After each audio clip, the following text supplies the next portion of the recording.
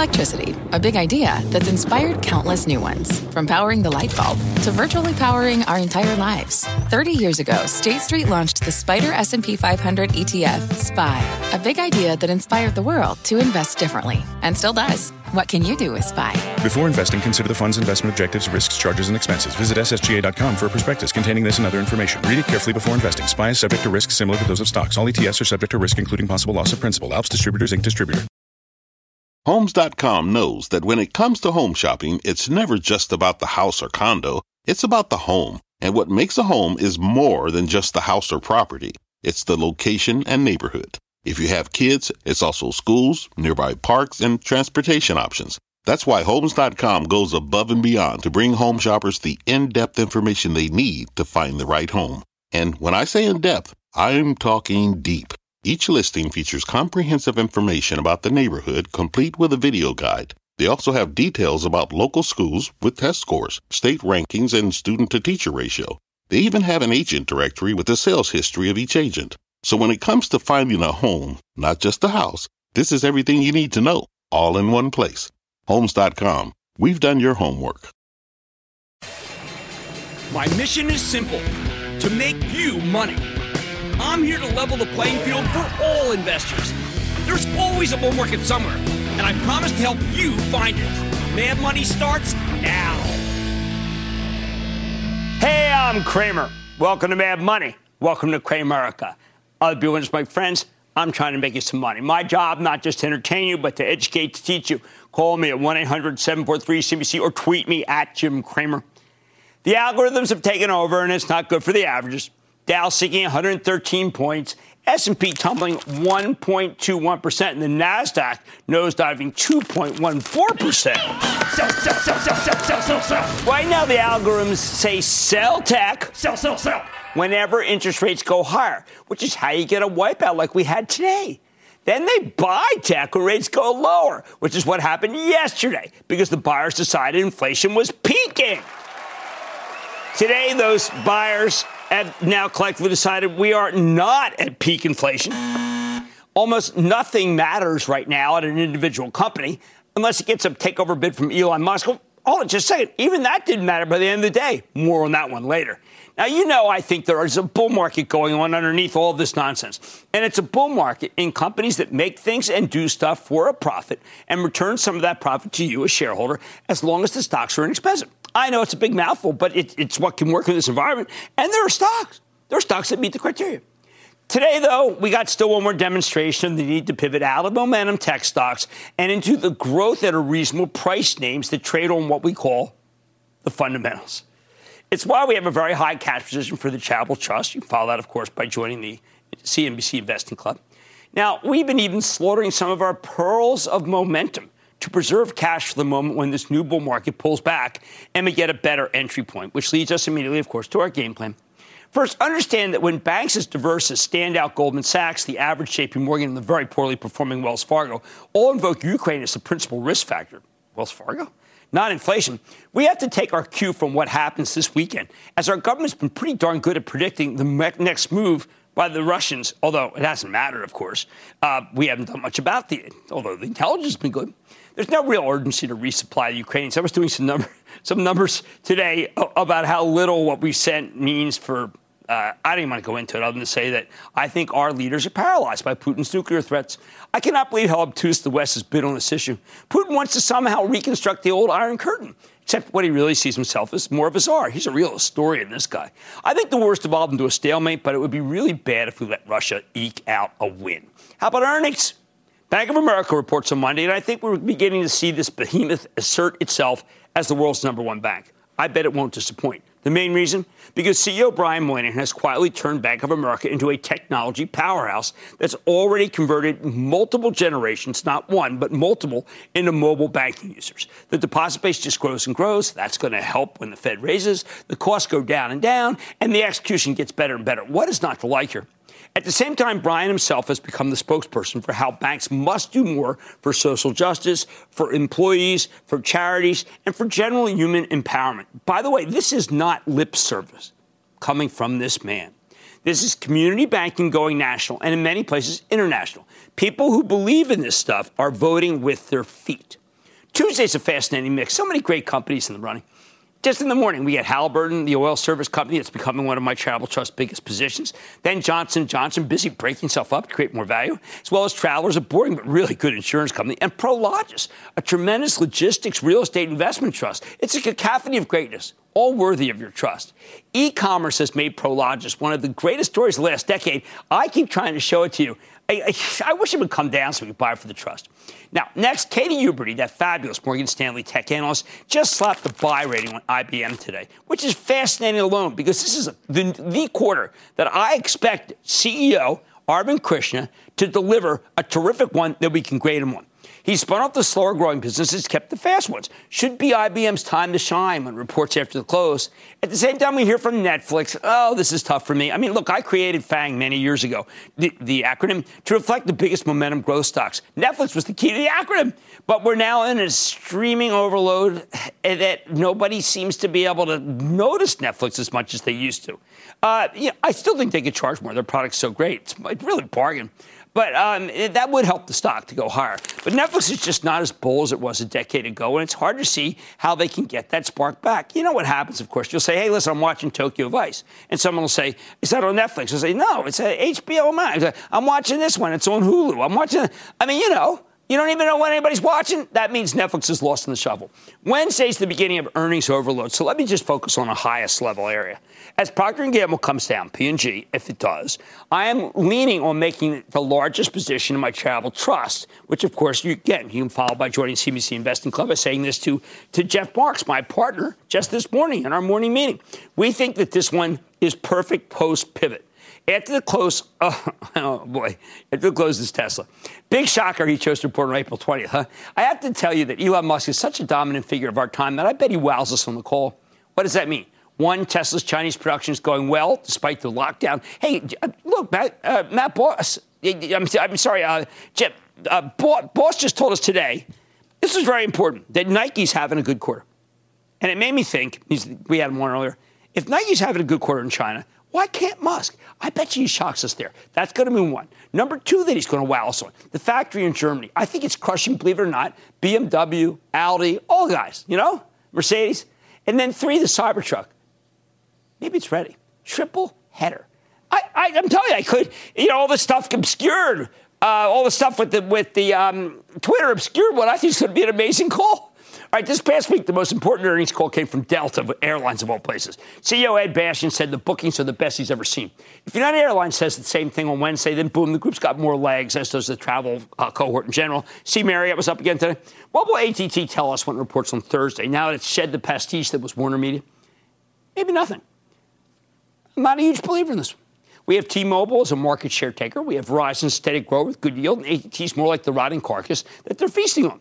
I also want to know about a company that I have not cared about in a decade. I can't believe I'm finally mentioning it. You probably don't even recognize the symbol. It's Freeport-McMoRan. Now, Freeport-McMoRan, that's a copper miner. Why do I care? Because copper is a terrific proxy for the Chinese economy. And Freeport will tell us where the copper's going. Unlike the bank CEOs, I'm as worried about what will happen in China as in Ukraine. Because if the Communist Party continues its insane efforts to contain Omicron by locking down vast swaths of the country, their economy could collapse. And they may even have a famine, which then breeds unrest. Shocking, but it could happen. Now, Dr. Copper might tell us that China's in big trouble, so let's pay close attention to Freeport. Finally, on Friday, we have a report from a company that I think is a screaming buy in light of what we've heard from Delta, and that's American Express. I don't know how this one gave up so much ground. Not a nice move today, given what we just found out about Delta. Visa and MasterCard have caught buyers. It's time for the company we call Express simply to do the same and go back to where it was. And in the new world where oil's among my favorite sectors, we need to know what Schlumberger has to say. This is the largest oil service outfit on earth. Historically, they've relied on the State of the Union for their industry, they're the guys you listen to. Plus, Schlumberger is the single best view of what's happening in Russian oil and gas. Remember, the Russian war of genocide against Ukraine is funded by the EU oil and gas payments. Right now, $38 billion since the war began. Much, much more than the cost of the war itself for Russia. No wonder they continue it. Will Russians one day have a decline in oil production? I bet Schlumberger can trace out what is about to happen if they stop drilling. The bottom line, it's a wild week. But again, the bonds, the genocide in Ukraine, the terrible things that the Chinese are doing to their own people, they're the stories that do matter, with Treasuries running roughshod over everything once again. Aaron in New York. Aaron.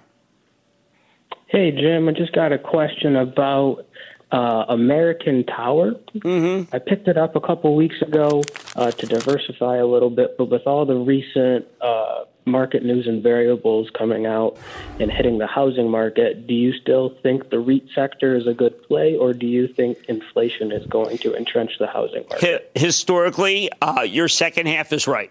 Historically, they've done poorly when the Fed tightens. I have backed away from them. I sold Crown Castle at a nice profit for my charitable trust. Just the wrong place, wrong time. And that, that's hanging up there, Crown Castle in particular. But I got out around here, made money, and moved on. Let's go to David in Florida, please. David. Hey, Cramer. Just want to ask you quickly, is this a good time to buy Qualcomm? Okay, now, my charitable trust has been buying it. It has not done well. It's part of a cohort that nobody wants. They announced a really big deal with the number 9 car company in the world today. Nobody cared. They are going to have unbelievable growth. Nobody cares. They sold 11 times earnings. They boosted the dividend. And I am willing to take the nobody cares and say, you know what? I'm going to be right. We're buying. We want to buy some more next week. I think the stock's too cheap. And I'm thinking more than just 2 weeks, okay? Now, look, we got another wild weekend. I think bonds, Ukraine, and don't forget China will be the stories that matter next week, with treasuries running roughshod over everything. On Mad Money today, CarMax reported this week, giving investors a peek into the used car market. That's a peek and a peek. That's a play on words. And now I'm giving you my take on the space. Then we're wrapping up our GARB series and taking a look at some underappreciated industrials. And Zoom has been beaten down from its COVID highs. I'm hearing what the video conferencing company has in store from the company's CFO. It's going to be AI. Stay with Cramer.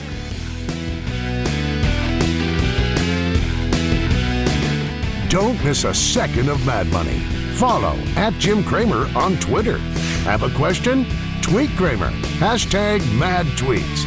Send Jim an email to madmoney@cnbc.com or give us a call at 1-800-743-CNBC. Miss something? Head to madmoney.cnbc.com. Fact. Running a business is not getting easier on your wallet. With higher expenses on materials, employees, distribution, and borrowing, everything costs more. Also a fact. Smart businesses are reducing costs and headaches by graduating to NetSuite by Oracle. NetSuite is the #1 cloud financial system, bringing accounting, financial management, inventory, and HR into one platform and one source of truth. With NetSuite, you reduce IT costs because NetSuite lives in the cloud with no hardware required, accessed from anywhere. You can cut the cost of maintaining multiple systems because you've got one unified business management suite. You improve efficiency by bringing all your major business processes into one platform, slashing manual tasks and errors. Over 37,000 companies have already made the move. See how you'll profit with NetSuite, and then you can think of all the ways you could be spending the money you save. Company retreat in Malibu, anyone? By popular demand, NetSuite is offering a one-of-a-kind flexible financing program for a few more weeks. Head to netsuite.com to start saving. When you're hiring, the best way to search for a candidate isn't to search at all. Don't search, match with Indeed. Indeed is your matching and hiring platform with over 350 million global monthly visitors, according to Indeed data, and a matching engine that helps you find quality candidates fast. Use Indeed for scheduling, screening, and messaging to connect with candidates faster. Plus, 93% of employers agree Indeed delivers the highest quality matches compared to other job sites, according to a recent Indeed survey. Leveraging over 140 million qualifications and preferences every day, Indeed's matching engine is constantly learning from your preferences. Join more than 3.5 million businesses worldwide that use Indeed. Listeners of this show will get a $75 sponsored job credit to get your jobs more visibility at Indeed.com/madmoney. Just go to Indeed.com/madmoney right now and support this show by saying you heard about Indeed on this podcast. Indeed.com/madmoney. Terms and conditions apply. Need to hire? You need Indeed.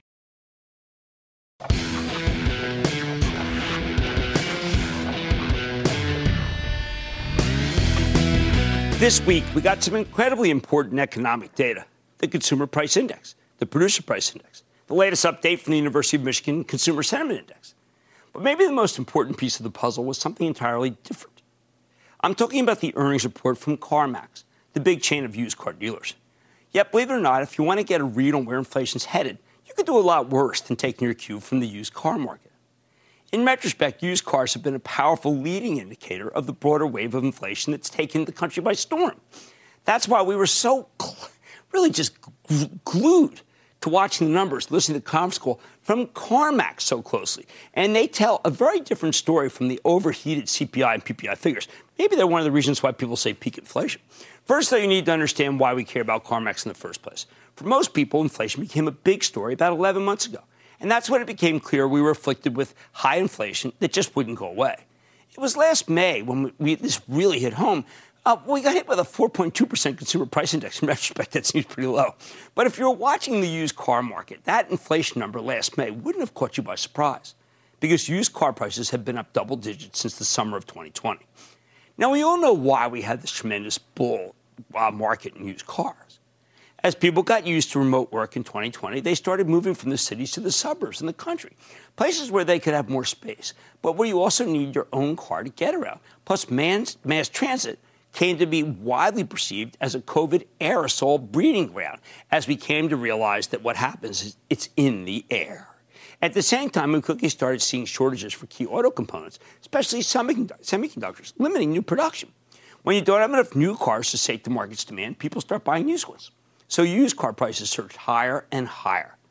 If you were watching this data, you would have gotten an early warning about the slowly building wave of inflation that's now the biggest story in this economy. With that in mind, what can we learn from CarMax? Earlier this week, the used car chain reported a big earnings miss. If you only looked at the headline numbers, you might consider this a mixed quarter because the overall sales came in higher than expected. But when you check under the hood, there were some very troubling developments for a great company, for CarMax. First, retail used unit sales declined by 5.2%, and same-store used unit sales were down 6.5%, much worse than what the analysts were looking for, much worse. Just as important, CarMax saw its gross profit per retail used unit, key metric, come in slightly better than expected, but it was also down 2% versus the previous quarter. That's one reason the company had such a large earnings miss, with the earnings per share down nearly 23% year over year. Not good. My takeaway, with used car prices up roughly 40% year over year for CarMax, well, we're finally seeing what's known as demand destruction.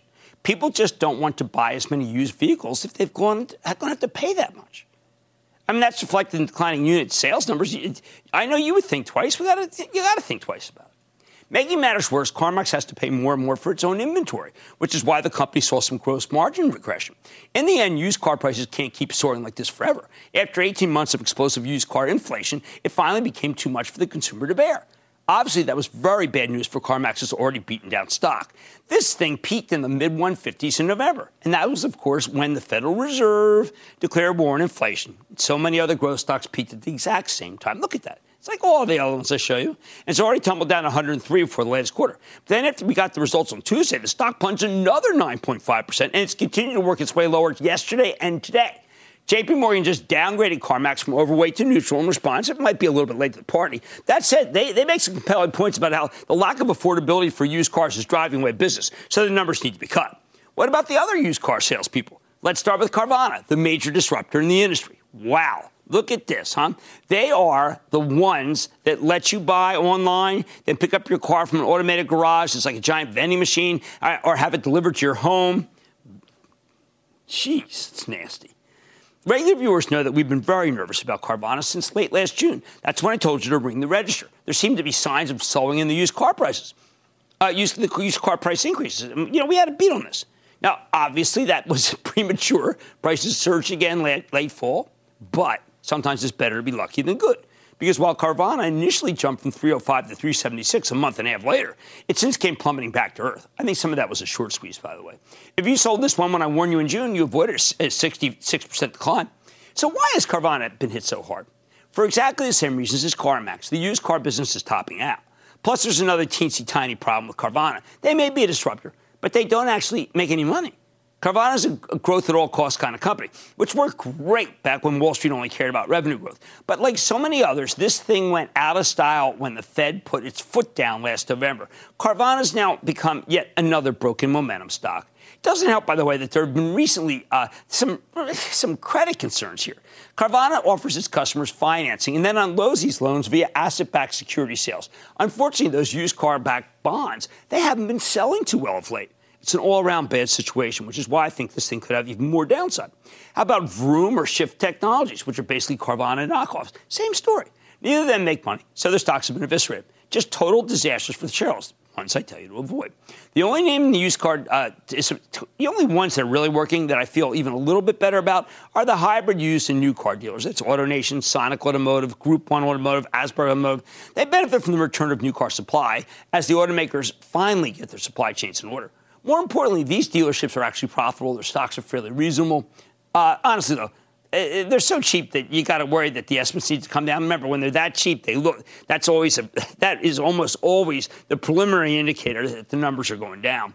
Typically, you don't want to own anything auto-related when the Fed is tightening this aggressively. That's just in the playbook. But if you insist on owning a used car play, I say go with Lithia and Driveway. This is also a new and used car dealership roll-up. They buy more dealerships with Carvana-like home delivery kicker. But Lithia is extremely well run. The stock sells for just 7 times earnings, which is pretty remarkable. I think it's the wrong moment for this one, too. But if you disagree with me, Lithia is the way to go. The bottom line, on Tuesday, when everybody was freaking out about the 8.5% consumer price index number, that is a hot number, you might have noticed that used car and truck prices were down 3.8% for the previous month. That is something that's very much corroborated by that hideous quarter from CarMax.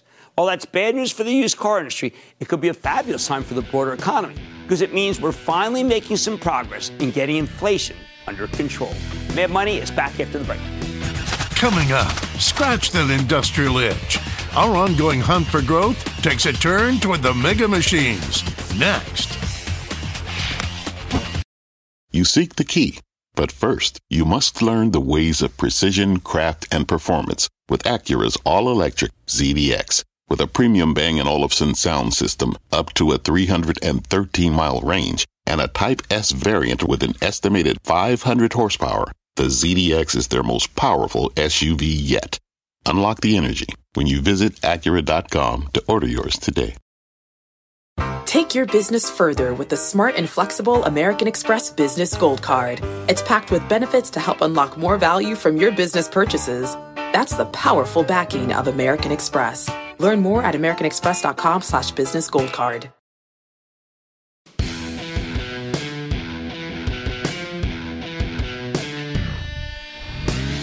Look, on days like today, I mean, honestly, you don't think the market wants anything, right? Can't find a thing to buy. Things goes down and down and down. But you're wrong. The market does want something. It wants profitable growth companies with stocks that trade at a reasonable price, not overly inflated by momentum. Now, that's often known by a shorthand. It's called growth at a reasonable price, or GARP. That's why all week I've been highlighting companies with faster than average growth rates and price to earnings multiples that are equal to or lower than those growth rates. On Monday, we covered the travel and restaurant plays. Tuesday was the underappreciated financials. Then last night, I talked about the GARPiest semiconductor companies and semiconductor capital equipment makers, a group that's suddenly gotten very out of favor, but now is GARP. Tonight, I've got one more group for you, and it's the industrials. We ran our growth at a reasonable price screen on the S&P 500. We got 51 results total, and we've been picking and choosing from those names to come up with these lists. Out of the 51 S&P stocks that passed the GARP test, 9 of them were industrials. So here we go. Now, not all these industrials are worth owning. Right off the bat, we saw 2 trucking companies, PACCAR and Cummins. These are trucking-related names.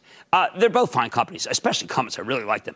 But I can't in good conscience at this moment recommend a play on truck manufacturing while we're seeing a lot of evidence to suggest the whole freight industry is experiencing a serious slowdown. Trucking rates are leading the way lower. That means PACCAR and Cummins will likely experience some nasty estimate cuts. So although their stocks certainly look cheap here, there's a very good chance they'll end up being more expensive once the numbers come down. Remember, it goes, the multiple is, when it's really low, what that really is signaling often is that the earnings estimates are going to be cut. Then we've got 2 more manufacturers with outsized exposure to housing. And they're both good companies, Stanley Black & Decker and Fortune Brands Home and Security. Just like trucks, though, I don't want to get behind anything housing-related right here, not with mortgage rates surging and likely heading higher, which means the numbers there are probably too high. Again, when I say the numbers, I'm talking about the earnings estimates. That leaves us with 5 industrials that passed the growth at a reasonable price test. And they're very surprising, I think. General Electric, United Rentals, Howmet Aerospace, Textron, and one that I've really not liked for a long time, Johnson Controls. Let's take them one by one, starting with the most controversial. General Electric.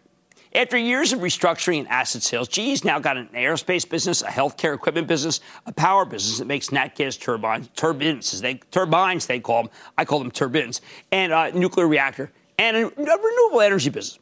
Even before the pandemic, GE was struggling with a host of problems.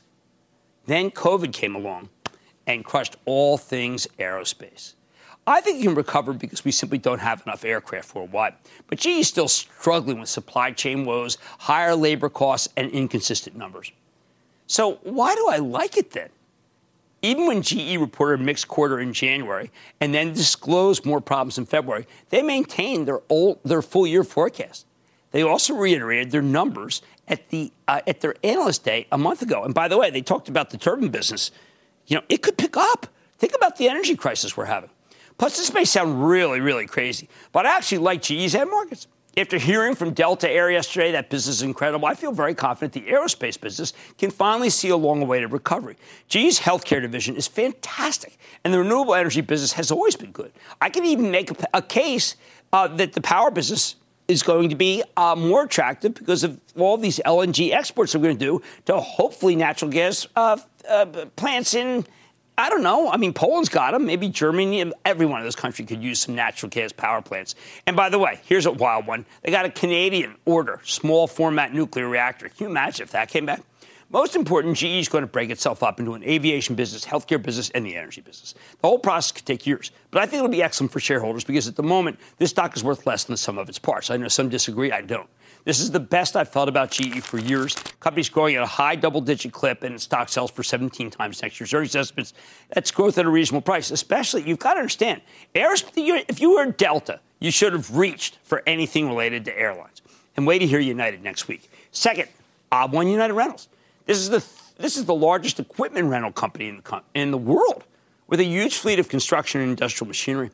These guys were on the roll for much of last year, for much of the same reason as the used car dealers. Supply chain problems made it tough for machinery companies to produce enough new equipment, so you had to rent it if you wanted this stuff. Then United Rentals peaked in November. Yep, Fed. Since then, it's down over 20%, even after a nice rally today. I've heard some analysts argue that strong demand for rentals should wane as more new machinery comes online, although I sure don't see much evidence that the supply chain problems have been fixed. Hey, Caterpillar stock was strong, too. United Rentals does not use Caterpillar stuff. I'm just mentioning it because it's in my head. United Rentals has a lot of exposure to the booming oil and gas market and also could benefit from the big bipartisan infrastructure bill. Somebody will, right? In the end, the company's growing at a nearly 20% clip with a stock that trades at just 12 times earnings. That's GARP. Third, one you don't know probably, Howmet Aerospace. It's an engineered products business that was created when Arconic broke itself up in 2019. Arconic being the company that Alcoa spun off in 2016. Howmet makes highly specialized aircraft components as well as some components for heavy-duty trucks. Again, I don't have the trucking exposure, but that's only 22% of the business. I very much like the aerospace exposure. And Howmet's also got this kind of nice defense kicker that suddenly looks a lot more attractive, sadly, because of the Russian invasion of Ukraine. Now, unlike the others, this stock's actually up nearly 12% for the year. But Howmet's still relatively cheap versus its growth rate, which is what we're focused on. The company's earnings are rising at a 35% compound annual growth rate over the next 2 years. I think it's therefore a steal at 25 times earnings. To me, this is a nice way to play the aerospace recovery. Fasteners, their primary business, aren't exactly sexy, but it takes hundreds of thousands of these to make a commercial airplane. They're also known as screws. Fourth, Textron is another aerospace and defense play. You may recognize them as Cessna jets or Bell helicopters, although they also make tanks, golf carts, snowmobiles, and even lawnmowers. Well, those are really good under one roof. Textron did very well during the pandemic because demand for business jets never really went away. Safest way to fly. However, after a series of earnings beats, they've reported a couple of inconsistent quarters in a row. Textron's now pulled back nicely, though. And between the core private jet business, which is still strong, PJs. Why can't they just say private jet? Is it so quick to say PJ? And the defense business, I think there's plenty of reason to own this one. Plus, Textron's got a 20% growth rate and stock trades at 17 times earnings, which is exactly what we mean when we keep talking about and harping on GARP. Final GARP industrial, one I haven't liked in a long time, is called Johnson Controls, JCI. Makes all sorts of products that go into primary non-residential buildings, heating, ventilation, air conditioning equipment, fire safety gear, building automation, controls, energy storage. Historically, Johnson Controls has been a very consistent operator. But thanks to growing supply chain worries, well, the stock has pulled back 25% from its highs late last year. Now, late last month, Deutsche Bank upgraded this one to a buy, arguing that they don't have that much exposure to war-torn Europe or lockdown China. At the same time, the vast bulk of their HVAC sales come from non-residential construction, which should hold up a lot better than housing going forward because of mortgage rates. Most important, Johnson Controls should be able to put up 23% earnings growth this year, and the stock trades at 19 times earnings, which very much passes our GARP test. All I can say is that it's about time these guys put up a good earnings spree. Here's the bottom line. After years where the market chased growth at all costs, we're now in a post-momentum pivot environment where Wall Street wants solid companies with easily justifiable valuations. And that's why we call it GARP.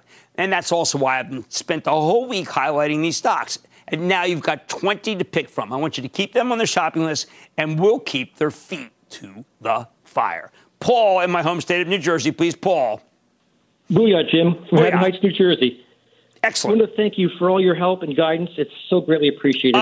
Thank you, buddy. So much. Thank you. I got a question about Generac. I bought a small amount in 2020, started buying more in a drop late last year. Unfortunately, it just hit a 52-week low today. With the grid being less than optimal, is it still a buy? Should I hold or should I cut my losses? Thank you. Okay, so, Paul, this is one of those that got hurt because it has a high multiple, and a lot of people feel like it's very linked to mortgage rates. I don't think it is. I don't know where to start the position. We had in our bullpen for the Charitable Trust, but couldn't pull the trigger because rates are going up. But I sure as heck don't want to sell it down to almost 30% and selling it at a PE of 21 times this year after that's an excellent growth rate. Sometimes, Paul, the best ones just don't go up, and Generac is one of the best ones, particularly given how poorly preserved our electric grid is. How about Abraham in New York, please? Abraham. Speaking. Hi, Jim. I appreciate your call and all your knowledge over the years. Thank you, Aaron. And I got a couple of questions for you in reference to Boeing, B-8. What is the problems? It used to be the best,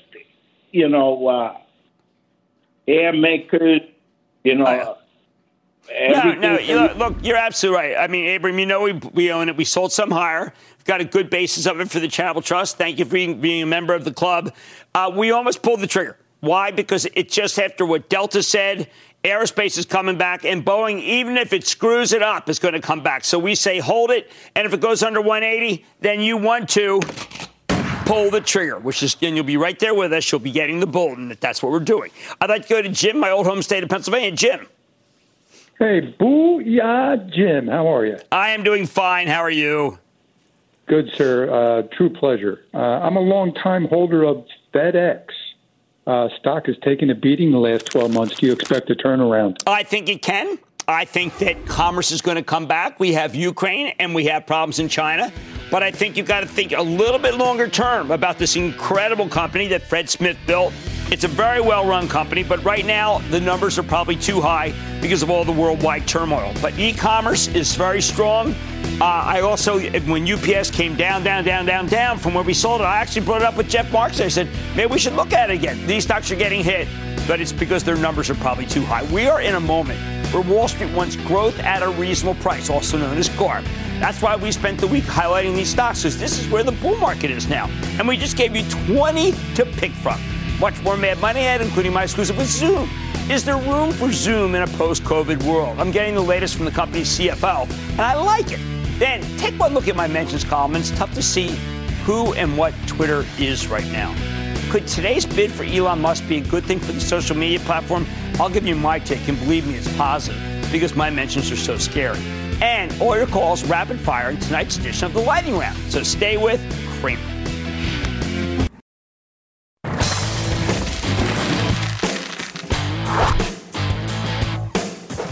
All right, what do we do with the stock Zoom video? The ultimate COVID stock that's now plummeted from $588 a year and a half ago down to $110 today.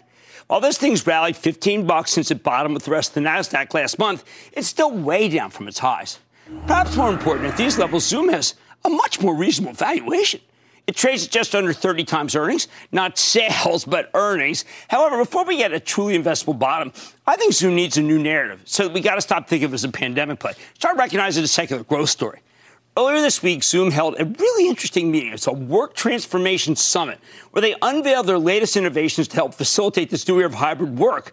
It really bothers me because it was completely ignored. I think it's worth taking a closer look. So let's check in with Kelly Steckelberg. She's the chief financial officer of Zoom to get a better sense of what's happening here. Ms. Steckelberg, welcome to Mad Money.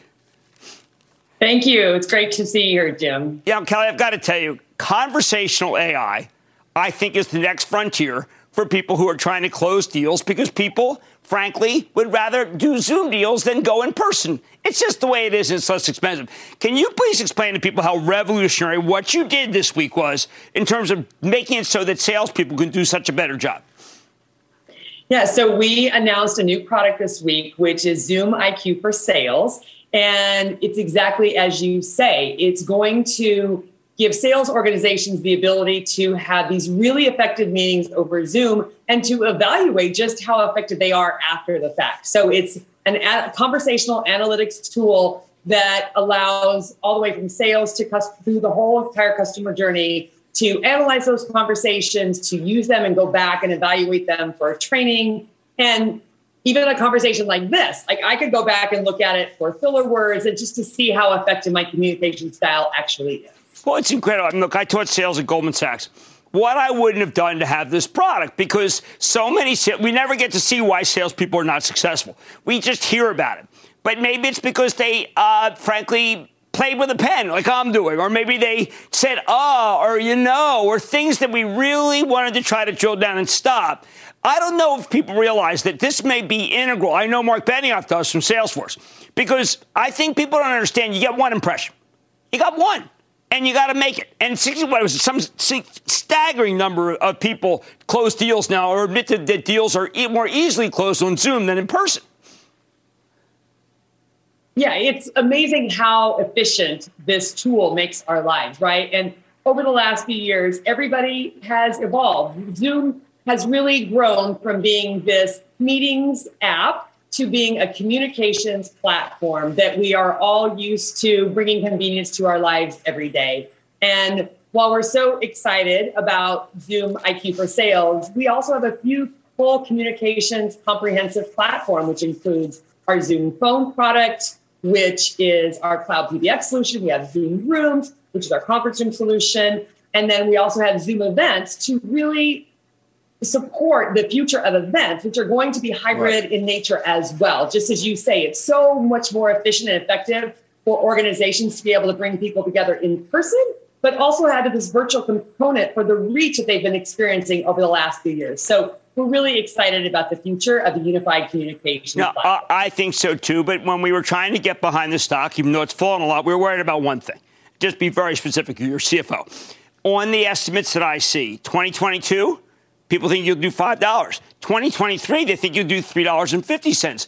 And institutional managers are always loath to be able to buy a stock, loath to touch a stock that in numbers, just the collection of facts set like numbers, you're going to have a down year. And I don't know what to say to that. I mean, $3.50 is the stock's cheaper, obviously, but that's because it'll come down. And you're a CFO. You see that objection. How do you defeat the objection? So at Zoom, we are focused on continuing to innovate and build this platform. And we're really in an evolutionary phase as we're moving through, everyone grew to know us and love us as this amazing meeting app during the last 2 years. And now as we're evolving to this full communications platform, we are investing more in areas like R&D. So we continue innovating, as well as growing our sales capacity on a global basis, including not only direct sales rep, but also channel. And part of what happened over the last few years is that there was such a tremendous growth in our top line that we couldn't keep up from an investment perspective. And now we're going back and making sure that we're hiring in all the right places and that we have all of the data centers that we need on a global basis. And that's why you're going to see this investment so that we're setting ourselves up for continuing to take market share and top line growth while we're investing, but over time, creating a sustainable top line growth. Well, there must be a dozen companies that you could augment your company with. I'm not talking about the gigantic $30 billion deals. I'm talking about just some really good deals that make it so that you have an unassailable platform so that when I get my Hewlett-Packard and it defaults to Teams, I say, I don't want Teams. It's not good enough. Can that happen? So M&A is a really important part of our future strategy. We have an amazing corp dev and M&A team that thinks about this every single day. And you're absolutely right. There are many smaller companies out there that can really augment not only our talent, but also our technology and accelerate areas of development. For example, one product that we became generally available last year was Zoom Contact Center. And this is a perfect opportunity to continue acquiring features and functionality that will accelerate the development of that product. And so you should expect that to be a bigger part of our strategy in FY20. Well, look, I look forward to the conversations. I'm so glad you came on the show. I am a Zoom user at least 3 or 4 times a day, and I want you to win. I have always wanted you to win. I just got to see some earnings acceleration. Maybe you'll give it to us, and that'll be terrific. Kelly Steckelberg, CFO of Zoom, with some really good suite of products. You should check it out. Thank you for coming on the show. Thank you, Jim. Mad Money will be back after the break.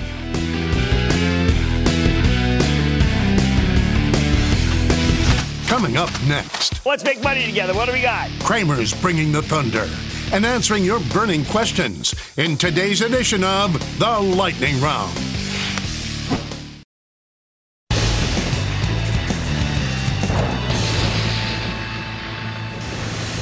It is time. It's time for the lightning round. Chris Rhodes, and then the lightning round is over. Are you ready? Skeet Daddy. Time for the lightning round. Let's start with Marty in New York. Marty. Yeah. Hey, Jim. Question for you. First of all, I have to call you the professor and not Jimmy Chill. Thank you so much for everything. You're extremely knowledgeable. Thank you. Jim, a few months ago, you were talking about a stock, Innovative Industrial Properties, ticker IIPR. Since the beginning of the year, it's taken quite a fall from grace, dropping about 75 points. 2 weeks ago, Jim, the company made a public offering of like over 1.5 million shares of common stock, and then it like tanked. I know. But remember, cannabis is a growth industry. It yields 4%. If you're looking for income, I think it's a really good place to look for income, and I'm not backing away from that. I think it's been a terrific long-term stock, and it'll remain a great long-term stock. Let's go to Timothy in New York. Timothy, please.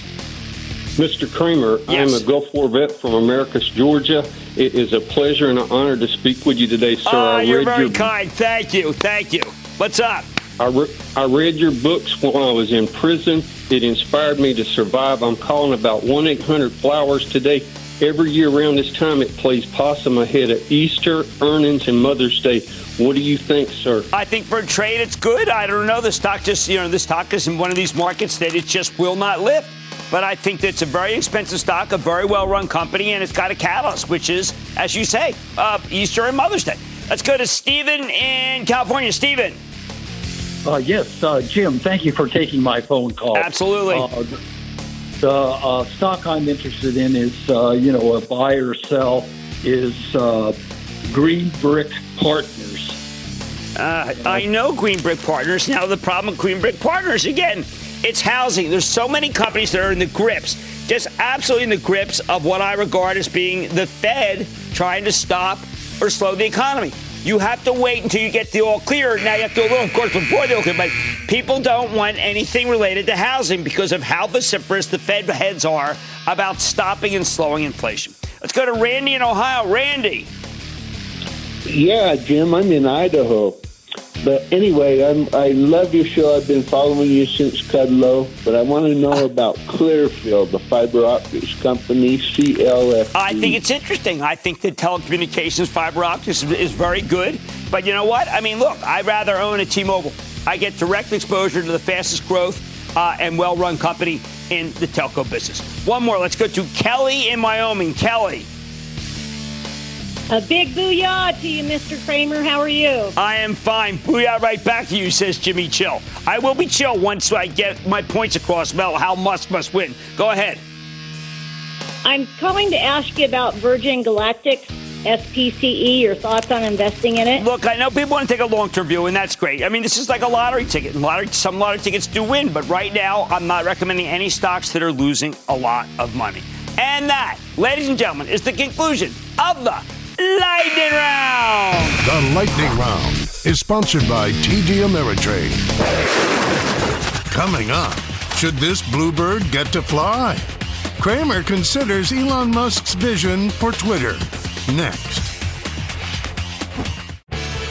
Cramer, you are super. You are awesome. I'm a first-time investor. Thank you for inspiring me to get in the game. Your show is the best. I am so glad you're on TV. I want you to know that you have transformed me. Thank you, Cramer.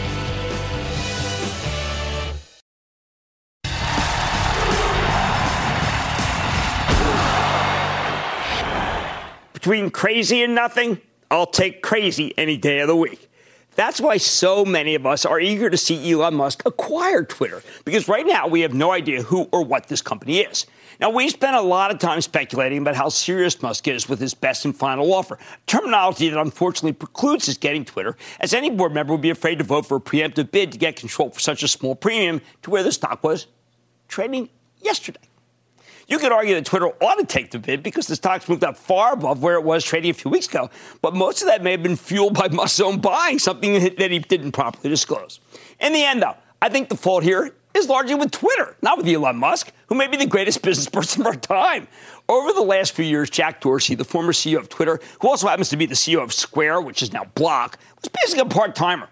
The stock has been horrendous, basically sinking back to where it was when it came public nearly a decade ago. And that's been an incredible decade for the broader stock market. So any shareholder should welcome a change in management. The thing is, we got one last November. Dorsey left and chose a successor, Parag Agrawal, a seemingly talented technician who few people outside of Twitter had ever heard of. We know nothing about what he wants to do with the platform. You'd think he'd have articulated his philosophy by now, but so far there's been next to nothing except the boilerplate Village Square bromides. He's not even a heavy user of the product. I'm sure that's good for his mental health, but it's not what you want to see in the CEO. Hey, Elon Musk, a heavy user. Even this afternoon, he's doing some great stuff. Now, you might think that this fellow, I don't know, I mean, the new guy. You might think that he's trying to clean up the crypto scams that Musk was talking about frequently. Or how about the exhortations to violence that I deal with every day? Nothing. As far as I can tell, the only part of Twitter that seems to be functional is Ned Siegel, the incredibly responsive CFO. But this is a company with a history of underperformance, so a good chief financial officer is not enough. It desperately needs a strong, aggressively active public CEO, even as Ned does a fantastic job, and we at Mad Money wish him a very happy birthday. So into that vacuum comes Elon Musk, a heavy Twitter user who's controversial, but he's basically a good guy. And more important, he's a great thinker. He wants Twitter to be the real town square, the one it claims to be. And perhaps because Twitter's so trapped in the four walls of trying to please the analysts who want daily average user growth, it hasn't been able to create much value since it came public because it can't take big chances, like using direct messaging to replace banking functions or make it easy to sell things. Make it a super Etsy. By dint of taking the company private, I think Musk, he could fix all this. He really could. But he can never do it in a publicly traded Twitter. He'd never get away with it. It's much easier for privately held companies to sacrifice short-term performance in order to build a foundation for longer-term growth.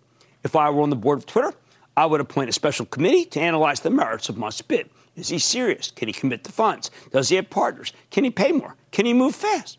If they're satisfied, I think they should just take it. Seriously. Because right now, Twitter seems to have no vision. Better to take a serious Musk bid in the mid-50s than, by the way, have him destroy the stock and go home. Keep in mind, if Musk sells, Twitter's going right back to the 30s. That's where it's valued versus its comps. I don't know what Musk wants to do with the platform. Maybe his plans are crazy. But again, between crazy and nothing, give me crazy any day of the week. I'd like to say there's always a bull market somewhere, and I promise I'll find it just for you right here on Mad Money. I'm Jim Cramer. See you next time. The news with Shepard Smith starts now. This podcast is supported by FedEx. Dear small and medium businesses, no one wants happy customers more than you do. So you need a business partner just like you. Like FedEx, who understands your passion for serving your customers because they have the same commitment towards you. That's why FedEx offers you picture proof of delivery, packageless and paperless returns, as well as weekend home delivery to 98% of the U.S. on Saturday and 50% on Sunday. See the FedEx service guide for delivery information. What's more, FedEx Ground is faster to more locations than UPS Ground. Trust FedEx for timely deliveries. See what FedEx can do for your business. Absolutely, positively FedEx.